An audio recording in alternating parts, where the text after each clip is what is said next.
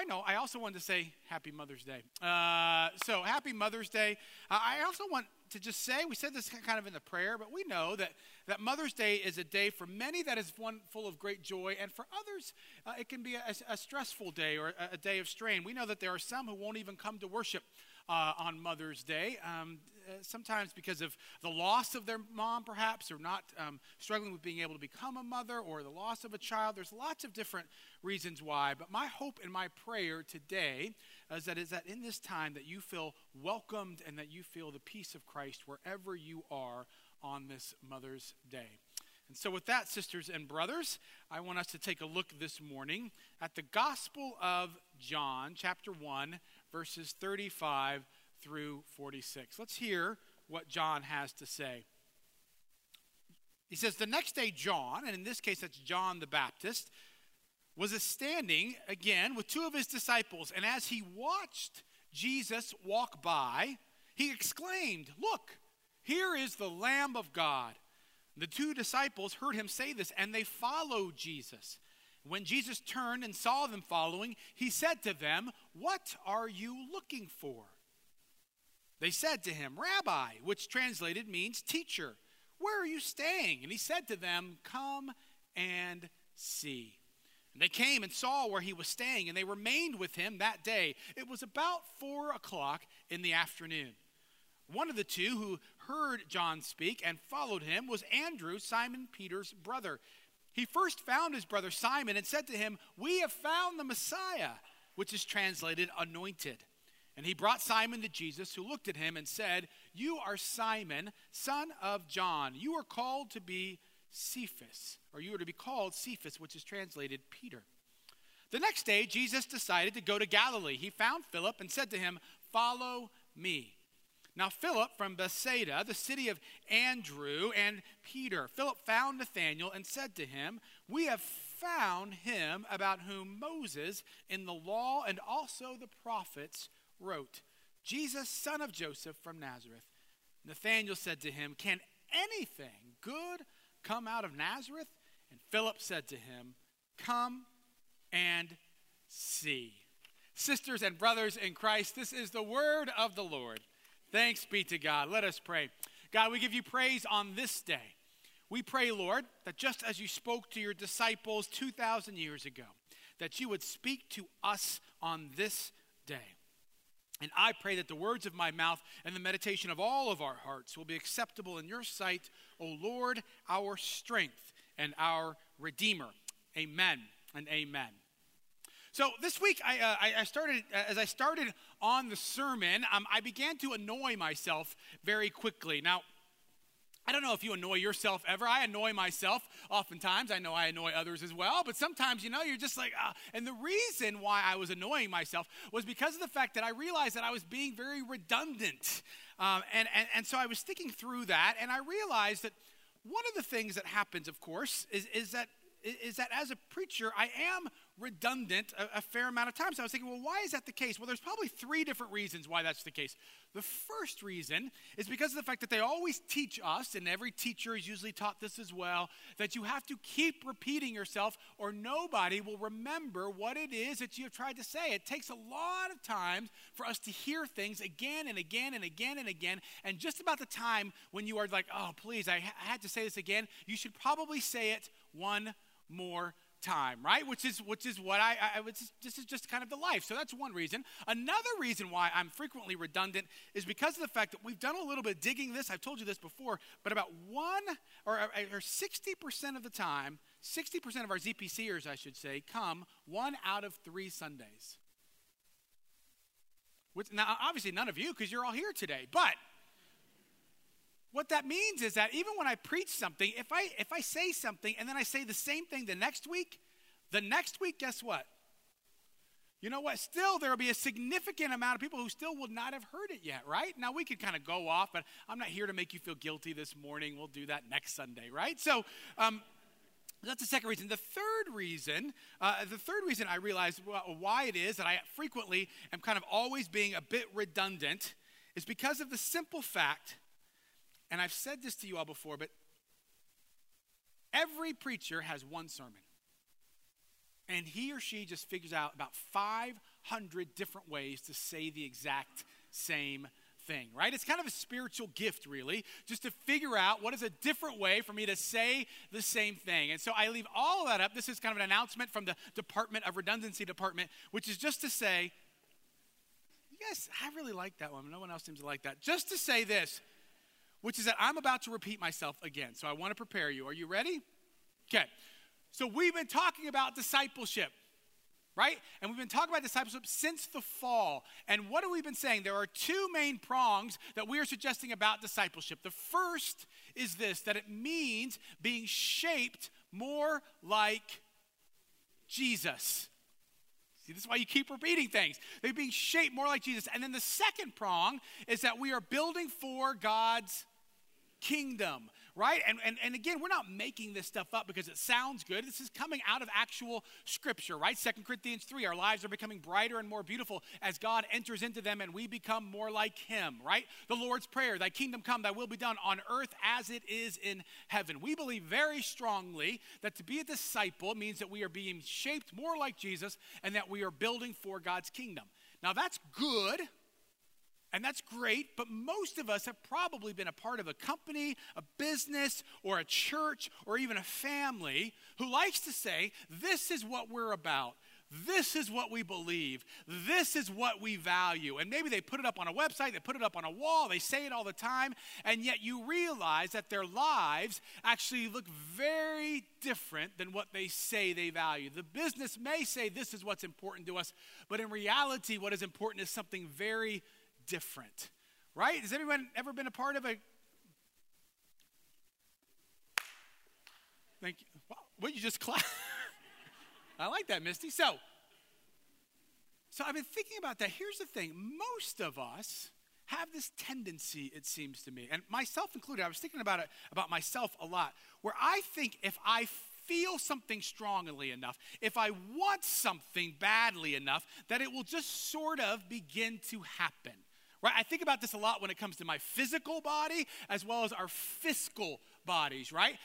And Meg and I, we've been talking about this over the last several months. We want to save money, right? I just got back from this kind of board of pensions meeting for a couple of days, and they were talking about, a lot of business folks were talking about how they have a lot of their people who are in their 60s and they're about to retire, and that commonly they're like, oh, we wish we would have saved more. We should have saved more. And so Meg and I are like, okay, well, we've got to save. And so we feel like we're not overly extravagant in our vacations or our vehicles, but here's what we also realize is that we make this certain amount of money and we feel like we're spending this amount of money.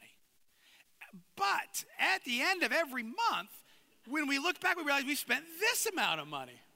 And we don't get it, honestly, because it's like, no, we feel like we've been pretty, we've not spent much. And so we did this financial peace university class. I told you about that. And whenever you talk to one of these finance people, the first thing they almost always say is, write out a budget, right? Boring, right? It's a nightmare. Everyone hates writing out a budget, right? No, here's the thing. So we did it, right? We had this app and we put it all in there, right? And we did it, and it was incredible what we discovered, right? The first thing we realized is we had to get rid of 2 of the kids. We just couldn't do it. Should have stopped at 2. You who stopped at 2, you know what you're doing, right? So anyways, so that's the first thing. But secondly, we began to realize, and it didn't mean that it was easy, but all of a sudden, when we got to the end of the month, because we had really been paying attention and we had really put in certain steps, amazingly enough, this is not rocket science, but it's real, amazingly enough, we had enough money. We were even able to put, a little bit of aside for what we wanted it to go. It was incredible. Now, this is not mind-blowing stuff. But what it is saying, if you really want to be in a particular place, you can't just hope it or feel it. You have to actually put in the hard work of saying, what is it going to take to get to that place? And so that's why we're talking about right now, okay, we can't just say we want to be shaped like Jesus. We want to build for God's kingdom. How do you actually do it? How do you actually get there? So last week, we talked about the foundational way is through relationships. You do it through relationship. This is what Jesus teaches us, right? If we want to be shaped more like Jesus, then we need to be in relationship with Jesus. We need to spend time with Jesus. The more we do so, the more we look like him. The other thing, and we kind of ran out of time, I didn't get to talk about it as much as I wanted to, was how do you build for God's kingdom, right? How do we change the community and the world around us? And a lot of times you think, oh, if we just give them enough money or give them enough knowledge, and those things are important, but really at the foundation, you have to begin to develop relationships with others, right? And so we talked about that, and if you want to go back and listen to that, if you weren't here last week, you guys all were, but if you know somebody who wasn't, then have them kind of go back and kind of hear some of that. I can't go over it too much more, but here, as good followers of Jesus, after hearing what I just said, what your question or what you should say to me is, well, that's great that it's through relationships, Jerry, but relationships don't just happen. You can't just kind of show up and all of a sudden you have a relationship with Jesus or you have a relationship with someone else. No. You have to actually do something. And what we're talking about this morning is this. If you want to have relationship, it begins by being someone who invites others into relationship. In other words, at the foundation, in order to have a relationship with someone, you have to invite them. You have to be invitational. Okay? And why do we know this? Well, we see it, of course, let me begin by saying with Jesus Christ himself. Jesus didn't just kind of send a note from far away in heaven and say, hey, you guys, let me invite you into relationship. Jesus actually came right where we were, right onto earth in order to begin relationship. So first and foremost, we know that we are invited into relationship with Jesus. But now here's the thing. Jesus did more than just show up on earth. It takes more than just kind of being there in order to actually be invitational. And that's critical for us to understand. I love let me say this. In this particular, what does Jesus do? Let's look at this passage. There's Jesus, and he's just kind of walking along, right? And all of a sudden, we're told that Jesus turns. And what does he do? He sees that two people were following him. Now, this is deep. Get ready to write this down. The very first step, this is critical, the very first step to being invitational, to being inviting, are you ready? It is to notice people. Why are you not writing this down, Kim? It is to notice people. It is to see people. In this passage, and a little bit ahead of this, I want you to hear this. In verses 29, 32, 33, 34, 36, 38, and 42, I asked our Greek scholars, Stan, wherever you are, is this true? It is true. In all of those, there is some form of the verb to see. The very first thing when it comes to being inviting is to begin to actually notice what is going on around you. I love what it says here. John the Baptist, he's there, he's just kind of hanging out. And it says, as he watched Jesus walk by. In other words, John the Baptist noticed Jesus walking by, which makes me wonder, how frequently do we not notice or do we not see Jesus who is walking by? See, I think that daily Jesus is inviting us into deeper relationship with him. I think that daily Jesus is inviting us to be a part of what he is doing on earth, but far too often we simply do not see it. Maybe we're too busy, maybe we're too stressed, maybe we're angry at God. It can be lots of different reasons. That's a part of the reason why, again, because I don't want to just say, come on, just go out there and notice Jesus. Why we do this practice that I've talked about before of the daily examine. What is the daily examine? An ancient practice of stopping, maybe at lunchtime, maybe at dinner, maybe before you go to bed, and just creating space to say, where have I seen Jesus today? Where has he invited me? Maybe I missed it, maybe I saw it. And to create space to do so. Because far too many of us, I have a sneaking suspicion, Jesus may very well be walking by and we completely miss him. Now here's the other part of this. And you guys know this is what I believe, but I think that with great regularity, we do not notice or see the people around us who very well may be yearning for relationship, may be yearning for an invitation, but we do not see them. Over the last several months ago, I read a book called Subterranean, and it was talking about this, and it said that, you know what happens is a lot of times we are like furniture. That we are there, but we're not actually present, right? It's like we're a sofa, right? And the sofa is there. There's no question you're there. But the sofa's not actually doing anything to engage with anybody. It's not trick. It's just a sofa, right? It's just an end table. It's just a coffee table. And the question is, how do you move from there to actually being present right where you are? You know, the example that I give always is the example of me and our living room and our children, right? And if I'm there, I am oftentimes a sofa. My kids will be there, but you know what I'm seeing? I'm seeing a TV. And you know what that TV is doing? It is beckoning me to escape, right? Or I see a computer and it's saying, there's work. Come here. I see a cell phone. Who doesn't see a cell phone and say, I bet you if I scrolled through that, it would be awesome right now. I see a trash that needs to be overflowing, you know, and needs me to take it out. I will get to it. I see it, right? And because of that, my children who are there, right? And you can tell, I mean, and kids, this is the thing, they are always inviting you to do something.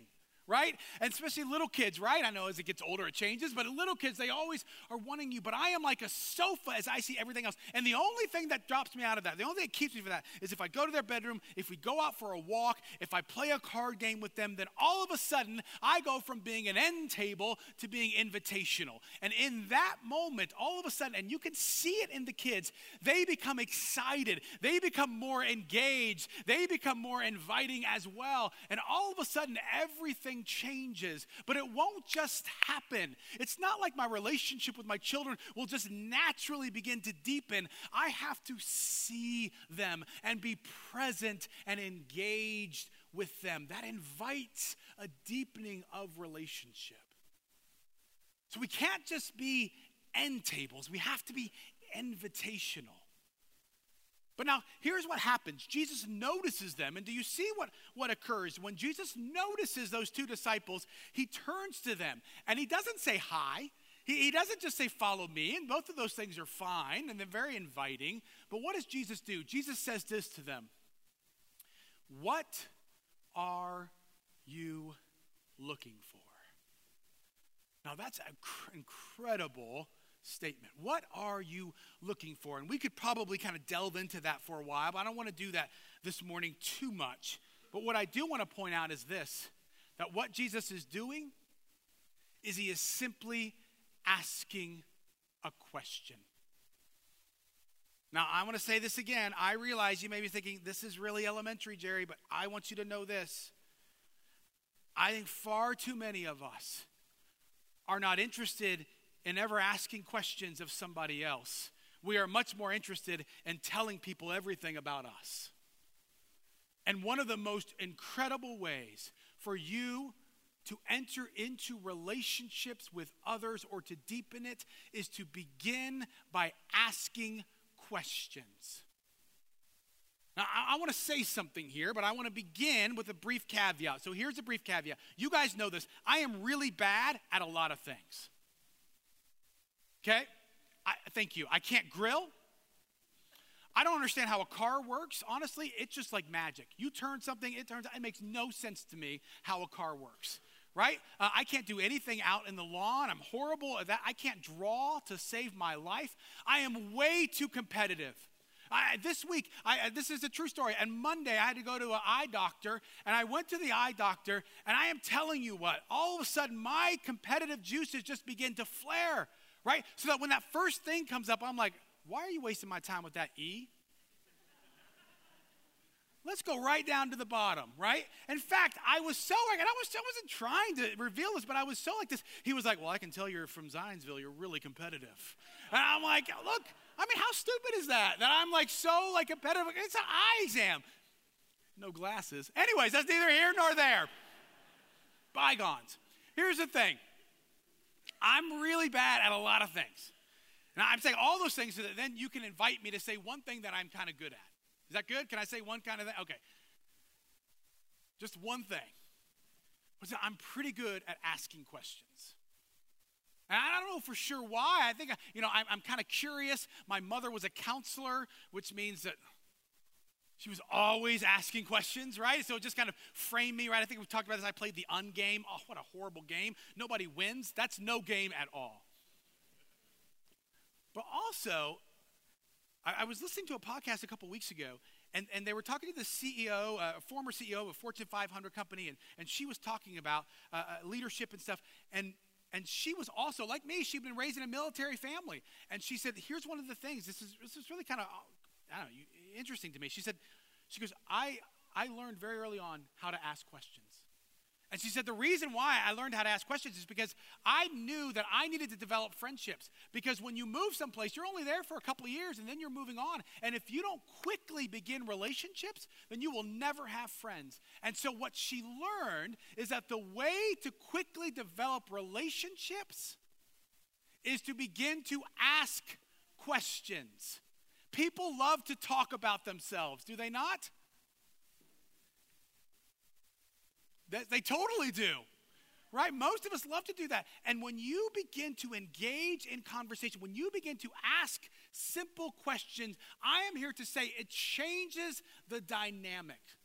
Now, sometimes people are like, well, we don't know what questions to ask. And, we talk a lot about going to the gathering space and talking to people and say, well, we don't really know what to talk about. So let me just give you, I'm going to get so practical here. What might we say? Start with asking questions so that when you're in the gathering space, sometimes people are like, well, we don't know if people are really visiting or not. And we don't want to make fools of ourselves. So ask a question like this. How long have you been at ZPC? There is no wrong answer. First Sunday or 30 years, and you have not made a fool of yourself by asking that question, right? Right? Where are you from? Did you like the donuts? Right? What's your vocation? These are all very simple questions, right? Just asking questions. And why do we do that? Because what we're doing is, and hopefully you're really interested in these people too, right? Don't be like you're just asking the questions so that you could then, hey, have you ever been to Iceland? Oh, you know what? I have. And let me tell you all the things about it, right? No, don't be Mr. Annoying. That's no fun, right? So, no, but you can actually ask this because you're looking for common points of connection. Right? You're looking for those common points of connection because people like to be connected. Again, as we said last week, this is how we were created. From the very beginning, we were created to be in relationship. And if we as Christians could begin to learn how to ask questions and engage, we would become more and more inviting. And you might be surprised at how people want to talk about themselves, but even more to talk about deeper things, to begin to talk about what it is that they are actually looking for. There are far too many of us who think that the people around us are completely content and aren't looking for anything. My guess is we might be surprised when we begin to simply do some digging. Now, here's what you also might be saying. Well, because I hear this, there are a lot of people who just want to be left alone.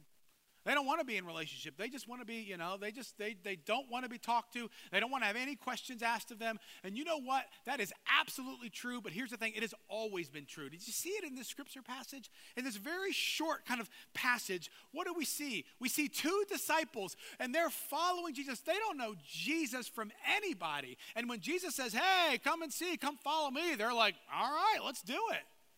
That's weird, right? But they were very overly eager. So you have people like that. You have Simon Peter, right, who only came because his brother came, someone he trusted. That makes sense. Hey, I trust you, and you want me to come follow Jesus? Okay, we'll do that. And then you, of course, have Nathanael, right? And he gives this kind of classic line, right? When they say, hey, we think we found Messiah. Oh, yeah? And he's like, oh, yeah, he's from Nazareth. And he's like, what? There's a bunch of yahoos from Nazareth. There's no way, right? And you have that skepticism. That is the reality. And so here's the great thing about invitation. It is not coercive. You are not responsible if people don't want to be in relationship with you or if they don't want to be in relationship with Jesus. That is not your responsibility. All you are asked to do is to invite. is to be present, is to ask questions. And if they don't go chasing after them. That's just weird. Don't do that. Let them go, but always be open. Right? This is part of our call. Now, here's the thing. One of the most inviting things that Jesus does, I hope that you hear this, is that he says this, and it's great because you can already see that Philip, the disciple, begins to learn it as well, which is that he says these three simple words: come and see.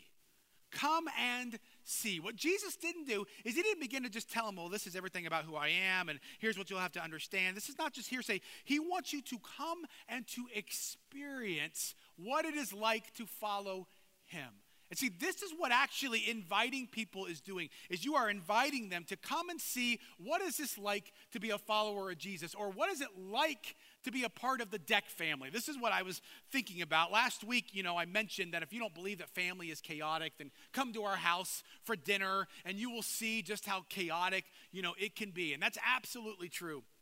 So this week I was thinking about that even more so, and I realized that in many ways, when we invite somebody into our home, we are really inviting them to come and see what it's like. What is it like to be a Deck, right? And some people, it's an interesting experience, and some people think it's great. Some people think it's a nightmare. That's fine, but it's still just who we are, right? And so we're inviting them. So some of you, many of you, we've had over into our house, and so you can tell me if you disagree with this, but this is oftentimes what happens, which is that if we invite you into our home, and we, if we haven't invited you and you want to come, just let us know, give us a wee bit of notice. But by we I mean like a week. But so what happens is you're going to come over, and guess what? When you get there, more than likely, we will have vacuumed and swept. Okay? Now, we do that because we want you to know that we were preparing for you, right? One of the great things is when you want to be in relationship with someone, it tells them that they are important to you, right? And so we will put in a few leaves if we need to on our table so that you know that there's enough space for you. There's a chair. There should be a chair for everybody, right? Now, it's not going to be pristine. We don't live in a museum. This is an actually lived-in household. If you look at all, you'll see some scratches in the table. You'll see some things in the hardwood, right? You'll see stains on the sofa. This is just, it's frustrating, but this is just what it is, right? It's not going to be perfect because we live in this place. But when you get there, we'll be like, hey, you want something to drink? And we get you something to drink, and we will begin to ask you questions probably, right? Because that's what we want to do. We want you to know we're actually interested in you. It's very easy. The girls, kids, they'll be trying to show off a little bit, and maybe they'll have done a color picture for you, and then we probably won't be ready for dinner quite yet because we're not usually just ready. And so everyone has a role. This is the way it is at the Decks, right? You have a role. You get some silverware. You get the napkins. You get the waters. I eat. This is kind of the way that these things go, right? But we all have a role. And then we all come and we sit down. And then we do a prayer. Now, I realize this is a pastor's house, so the prayer should probably be incredibly theologically deep and rich. But here's the prayer, right? It's a sung prayer. You know it. God our Father, we thank you for our many blessings, amen, amen. That's it. That's all it is. It's just a prayer, right? But it's this thing that we have sung, and we know it. And at that point, then we usually go around and say, well, how was your day? And we go around and we tell them, and the kids know, even Lisa, our 4-year-old now, she's usually like, how's your day, Winnie? And she'll go around, and it's great, and it's a little bit chaotic, to be sure, but we do that. Now, sometimes we even break out the Joy Journal, right? And the Joy Journal is this journal that says, this is what you're thankful for. I also like to think about it as saying, this is where we've seen Jesus walk by. Now, I got to be honest with you. We used to be really good at going after that. Nowadays, when we open it up, it's like, and the dust is just flying. So you may not get into that particular part. But now, here's what else I want you to know happens when you come over, which is that there's a really good shot, 50-50 at least, that you are going to have water in your lap. Because I'm telling you, we cannot make it through one meal without a kid hitting a cup and having water go everywhere, right? I don't know why that is. I'm like, well, just move the cup away from the table. I don't say it just like that, right? They're more than likely. more than likely, voices are going to be raised at some point by us as we're like, get your legs underneath the table, be human, act normal, right? Sometimes we have to say, use a fork. Sometimes we say, you're not a dog. Don't just dig it. We have these kind of moments. There are times when Megan and I, we may get trouble because we may have the phone at the table. This is a big no-no, right? But sometimes we do, and the kids are more than happy to get on to us as soon as we do that, right? I mean, we have all these other things. There's a good chance the pasta may be a little bit uncooked. I'm in charge now of testing the pasta because Megan can't have anything with gluten, and so I do it. I have no idea if it's ready or not, and so I spend half the time just throwing it up against the wall. It never sticks. So I don't know how that works, but that's on me, So you're going to have all those things. Here's what I'm saying to you. When you come to the Deck household, more than likely what you're going to find is you're going to find a family that is trying. You're going to find a family that is really that is trying to say, okay, well, what does it look like for us to love each other? You're going to find a family that's saying, okay, what does it look like? How do we look like if we love Jesus? If we look like Jesus, how do we do that? And you're going to find a family who gets it wrong all the time. You're going to find a family that yells at times. You're going to find a family that's fighting with one another. You're going to find a family that has absolute messes. You're going to find both of those things. But here's what I want you to know. I think there is nothing that is more invitational. I love being invited over into someone's house or into someone's life who can be so vulnerable as saying, look, we're trying, but we get it wrong all the time. There is nothing more inviting. Nobody wants to go to the house of the person whose everything is perfect. Do you? That's a nightmare. But you also don't want to go over to someone's house who's just like, no, everything is just horrible all the time. We're not living for anything more than ourselves. That's not good either. And what I am suggesting is in our society, and you guys know I believe this, but in our society where we do so much to hide every imperfection, every sin, every brokenness, in our society to do that, to invite someone into your house, to invite someone into this church building, to invite someone into a relationship with Jesus, to say, look, we believe these things, but we are not always perfect at getting there, is incredibly invitational. But it will not happen by us just hoping that we can get there. I would love to tell you, is it exciting and fancy, but it is like this. It is about being present and looking for people around you who very well want to be in relationship. It is about asking questions. What if this week, when you went out, rather than sharing everything about yourself, you said, I'm going to take 2 or 3 questions. Every person I meet, I'm going to ask 2 or 3 questions before I say anything about me, and then I'm going to pay attention. Or what if we simply said this week, we're going to invite one person to come and to see. One person. What difference might that make in our lives and in the lives of those around us? What difference would it make if we were willing to do more than just talk about relationships, more than just talk about discipleship, but ask what steps we can take to genuinely invite others into relationship? Let us pray. God, we thank you for this morning and the simple reality that you have called us to do more than hope to be disciples, but to actually engage in true discipleship living. And so we pray, Lord, that you would help us to know what it means to be inviting, to take those simple, practical, but difficult steps of actively engaging with those around us. It's in your name we pray. Amen.